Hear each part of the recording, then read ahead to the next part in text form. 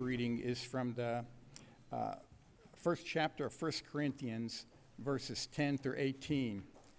And it's on the front page of the bulletin. Divisions in the church. Now I appeal to you, brothers and sisters, by the name of our Lord Jesus Christ, that all of you be in agreement, and that there be no divisions among you, but that you be united in the same mind and the same purpose. For it has been reported to me by Chloe's people that there are quarrels among you, my brothers and sisters. What I mean is that each of you says, I belong to Paul, or I belong to Apollos, or I belong to Cephas, or I belong to Christ. Has Christ been divided? Was Paul crucified for you, or were you baptized in the name of Paul? I thank God that I baptized none of you except Crispus and Gaius, so that no one can say that you were baptized in my name. I did baptize also the household of Stephanas. Beyond that, I do not know whether I baptized anyone else. For Christ did not send me to baptize, but to proclaim the gospel, and not with eloquent wisdom, so that the cross of Christ might not be emptied of its power. Christ, the power and wisdom of God. For the message about the cross is foolishness to those who are perishing, but to us who are being saved, it is the power of God. The word of God for the people of God. Thanks be to God. Lord, let us hear these words in ways that affect our lives. For the faith we live is precious to us, and the heart of our faith is your cross. Set it in our hearts. Make it the anchor of our lives. In Jesus' name we pray. Amen. A man was sitting on the edge of a bed watching his wife. Have y'all ever done that? Well, if you're the wife, never mind. I mean, I was raised in a house with two sisters and a mom. And when y'all went to put on your makeup, oh, it was like mesmerizing. You pulled out all these intricate tools, things with brushes on the ends. I have seen artists who had palettes with less color in them. I mean, this was a full stage production, and as a young boy, I wanted to watch. I wanted to see everything. What are they doing with all these things? Are they getting ready to perform surgery? So it's not unusual for a man to be sitting on the bed watching his wife. She was looking at herself in a mirror, looking this side, that side, turning around, trying to look over her shoulder. Since her birthday was not far off, he asked the obvious question. What do you want for your birthday? I'd like to be 6 again, she replied, still looking in the mirror. Well, on the morning of her birthday, he got up early and brought her breakfast in bed, a huge bowl of Fruit Loops. Then they were off to the amusement park, where he put her on every ride in the park. 5 hours later, they staggered out of the park, her head reeling, and her stomach feeling upside down. Y'all, excuse me just a minute. If I don't do this, I am not going to be able to finish this sermon.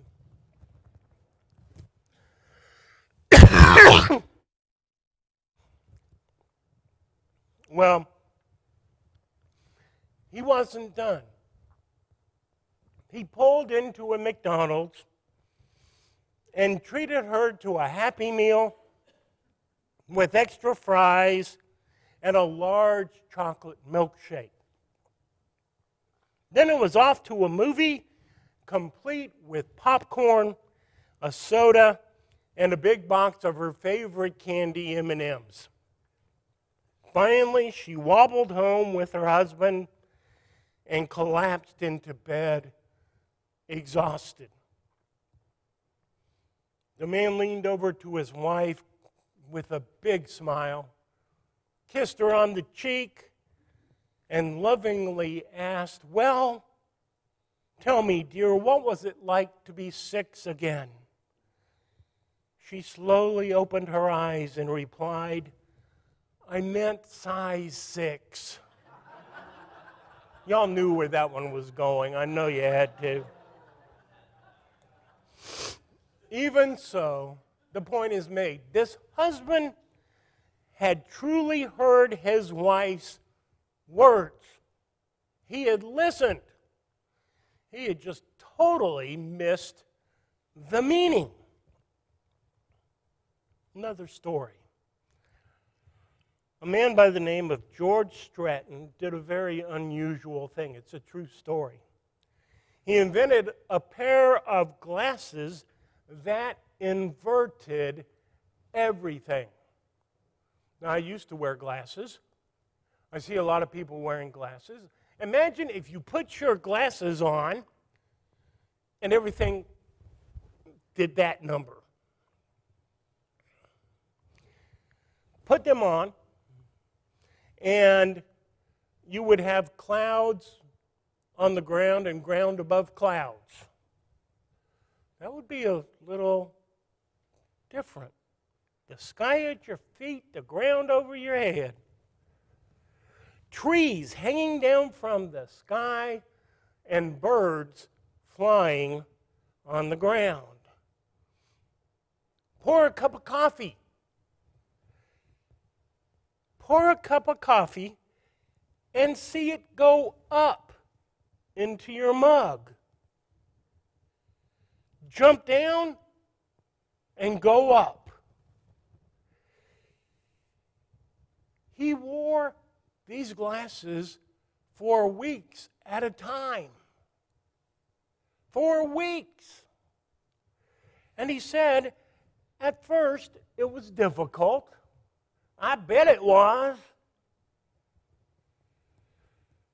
Every week we hear God's word. But how often do we miss God's meaning?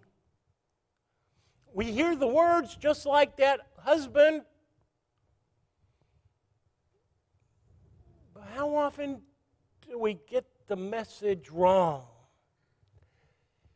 You see, God's word turns our world upside down. To truly hear God's word is to know that Jesus invites us to live upside down lives in an upside down world. Now, when I was praying over this sermon and putting it on paper, I thought, well, if you're living an upside down life in an upside down world, does that mean you're actually right side up? No, it just means everything's upside down, kilter, about to fall on its head. You ever walked in a world like that?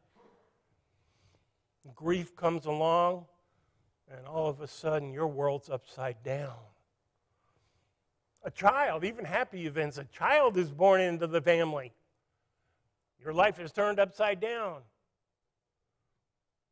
A 3-year-old grandson comes into your life. Believe me, I found out. Your life is turned upside down. Just look at the crazy things Jesus did. Touching lepers, healing on the Sabbath, defending adulterers. That's nuts. Befriending prostitutes, washing his disciples' feet. What kind of God does that? Throwing temple tantrums. Jesus spoke with Samaritans and partied with tax collectors. You want to hear something awful? He ate with sinners and valued women. Now, I'm telling you about Jesus. Back in his day, that wasn't a good thing. That wasn't done. Remember, this is Jesus, not me, ladies, okay? Don't you look at me like that, Karen. He valued women in a time when that wasn't done. He played with children. Grown men don't play with children. Well, except me, but other grown men don't play with children.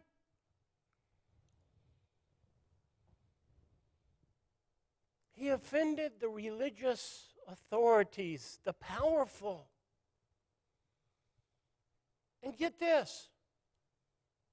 He died on a cross not for those who were worth it, but for those who definitely were not. And then there are the lessons he taught. He went around preaching and teaching that the way to be first is to be last. In what universe does that make sense? The way to success is service. The way to gain is to let go. The way of strength is weakness. The way to deal with your mistakes is not to hide them, but to admit them, to confess them. Forgive those who hurt you. Save your life by losing it. This is just crazy talk. God's power is made perfect in weakness. Become free by giving complete control to God. Become great by becoming a servant to all. That's just nuts. But it gets worse, so much worse. Turn the other cheek. Walk a second mile. Heap blessings on those who curse you. Sell all your possessions and give all of the money to the poor. Al, as chair of finance, I hope you're listening. Forget a stewardship campaign. Forget the commitment cards. We're just going to have everybody in the church sell their homes and give the money to the church. You with me? Sure. Yeah. And we're going to start with Phil. Phil's going to represent the staff in this project. So put it on the market, Phil. Yeah, you see? Greg's got this all planned out. If I said that for real, don't do it, Phil. But if I said that for real, you would think I'd lost my mind. But do you think Jesus was kidding when he told a rich young man to do exactly that? And not just his house, but everything he owned. And give the money to the poor. And Jesus is far from the only crazy person in the Bible. The disciples left everything to follow Jesus. Homes, families, wives, children, friends, careers, properties. Okay, Lynn. Yes, Lynn Skews, I'm looking at you. Yeah. What if Jesus come and follow me? By the way, I want you to be my disciple. I'm sending you to China. That's the right answer. What a beautiful lady. It would turn your life upside down, wouldn't it? That's a clue. It might be from God. Because God's Word turns our lives upside down. I worry in our world, in our Christian world, in our Christian churches. We have a faith that turns the world upside down. So with a church on every corner and every block of this nation, why isn't this nation at least turned upside down? I wonder if we're living our faith with power, and that includes me. Are we living our faith with power? Are we lavishing love on people, or are we settling for second best? Are we going way overboard in our witness? Or are we just doing enough? If our faith turns the world upside down, which I know it does, why isn't our world upside down with millions of Christians in it? There's Paul. Talk about a nut. Paul was on a fast track to Jewish leadership. And he trades it all for shipwrecks, for stonings and hunger and thirst and beatings and muggings and thieves and betrayal, for whippings. And when you read the scriptures, it doesn't take you long to discover that this nut spent more time in jail than out. And while he was behind bars, chained to a wall, what did he do? He was singing hymns and praying. Crazy, crazy, crazy. A widow gives the last few coins she has to God. A woman pours a whole bottle of expensive perfume on Jesus' feet. Early believers shared everything in common as if everyone owned everything. What a bunch of nuts. Why in the world would anyone choose to live their lives that way? For the message of the cross is foolishness to those who are perishing. But to us who are being saved, it is the power of God. One of the nuts I read says it this way. When Neil Armstrong was on the moon, an American flag was planted to signify the accomplishment of his journey. The goal had been established in 1960 to set a person on the moon before the end of the decade. In 1969, that goal was achieved in a most dramatic way. When Jesus was on the earth, he planted a cross to signify the accomplishment of his journey on a place called the Skull during the Roman occupation of Palestine. That goal was achieved in a most dramatic way. We are never more like Christ than when we love the unlovely, than when we respond to evil with goodness, than when we return insult with blessing, than when we live with the cross at the center of our hearts and lives. So when the world calls us crazy, rejoice. We might just be doing something right.